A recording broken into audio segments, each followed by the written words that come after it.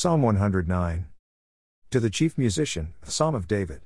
Hold not thy peace, O God of my praise, for the mouth of the wicked and the mouth of the deceitful are opened against me, they have spoken against me with a lying tongue.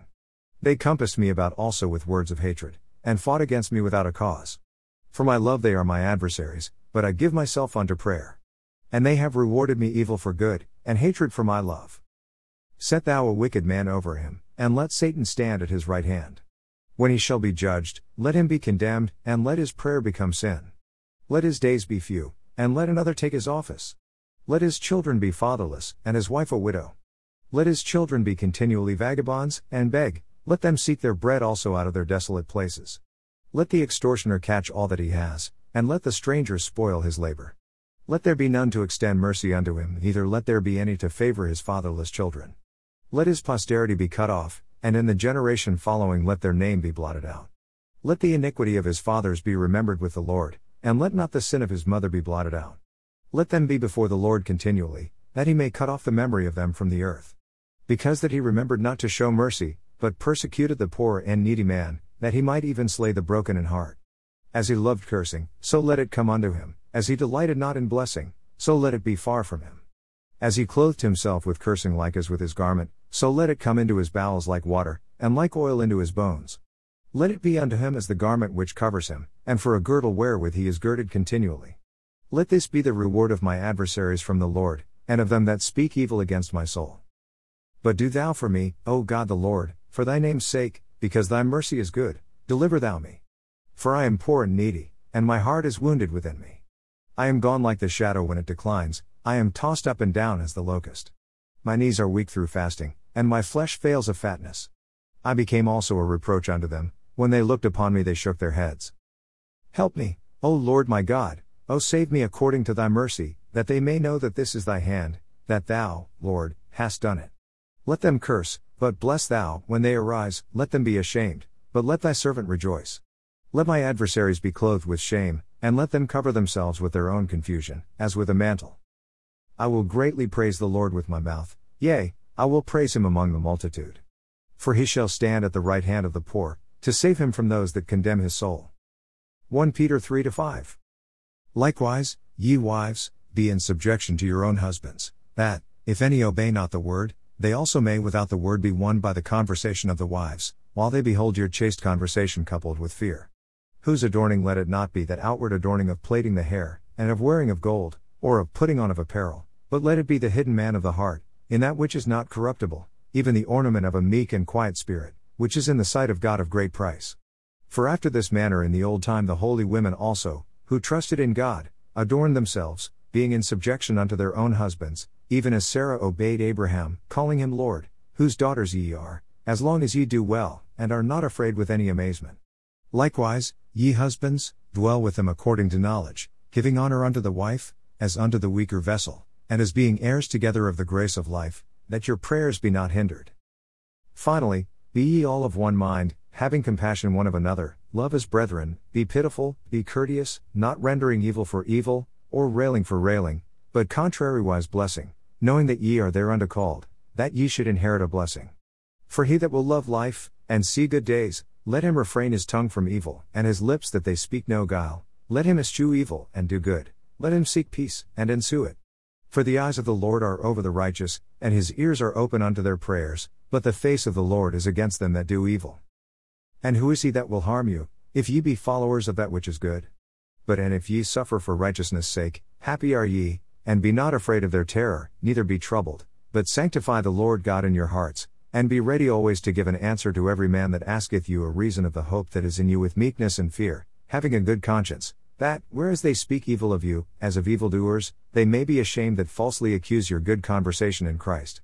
For it is better, if the will of God be so, that ye suffer for well-doing, than for evil-doing. For Christ also hath once suffered for sins, the just for the unjust, that he might bring us to God, being put to death in the flesh, but quickened by the Spirit, by which also he went and preached unto the spirits in prison, which sometime were disobedient, when once the long suffering of God waited in the days of Noah, while the ark was a-preparing, wherein few, that is, 8 souls were saved by water. The like figure whereunto even baptism doth also now save us, not the putting away of the filth of the flesh, but the answer of a good conscience toward God, by the resurrection of Jesus Christ, who is gone into heaven, and is on the right hand of God, angels and authorities and powers being made subject unto him. Forasmuch then as Christ hath suffered for us in the flesh, arm yourselves likewise with the same mind, for he that hath suffered in the flesh hath ceased from sin, that he no longer should live the rest of his time in the flesh to the lusts of men, but to the will of God.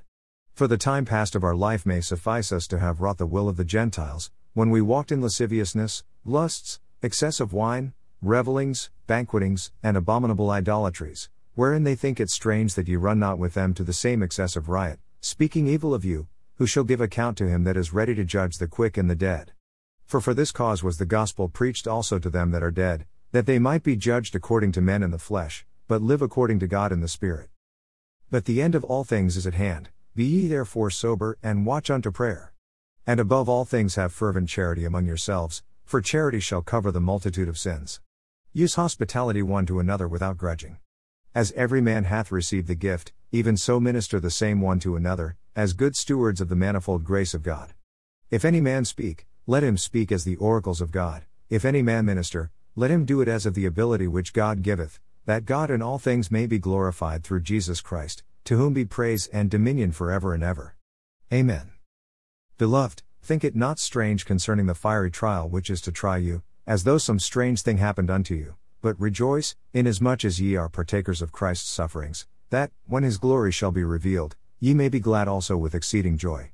If ye be reproached for the name of Christ, happy are ye, for the Spirit of glory and of God resteth upon you. On their part he is evil spoken of, but on your part he is glorified.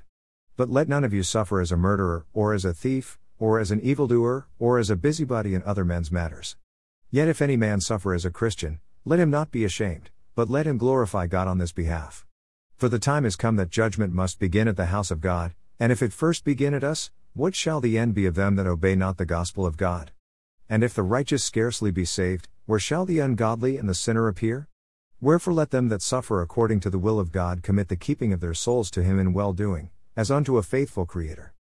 The elders which are among you I exhort, who am also an elder and a witness of the sufferings of Christ, and also a partaker of the glory that shall be revealed, feed the flock of God which is among you, taking the oversight thereof, not by constraint, but willingly, not for filthy lucre, but of a ready mind, neither as being lords over God's heritage, but being in samples to the flock.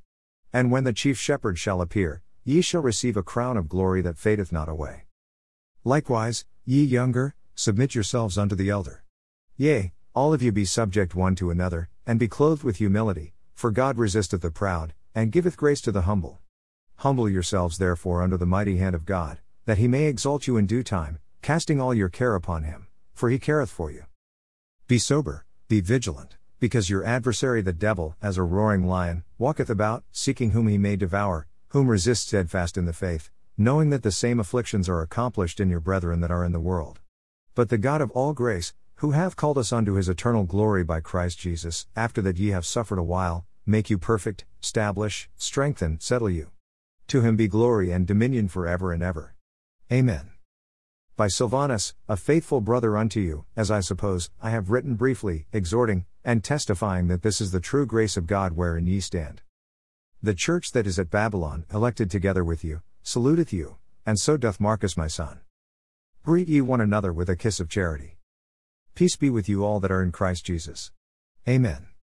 Proverbs 26. As snow in summer, and as rain in harvest, so honor is not seemly for a fool.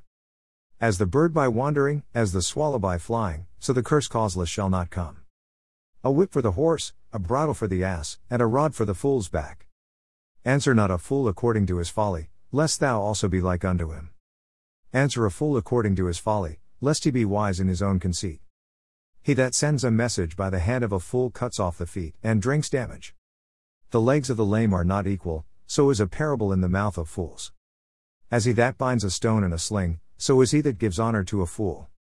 As a thorn goes up into the hand of a drunkard, so is a parable in the mouth of fools.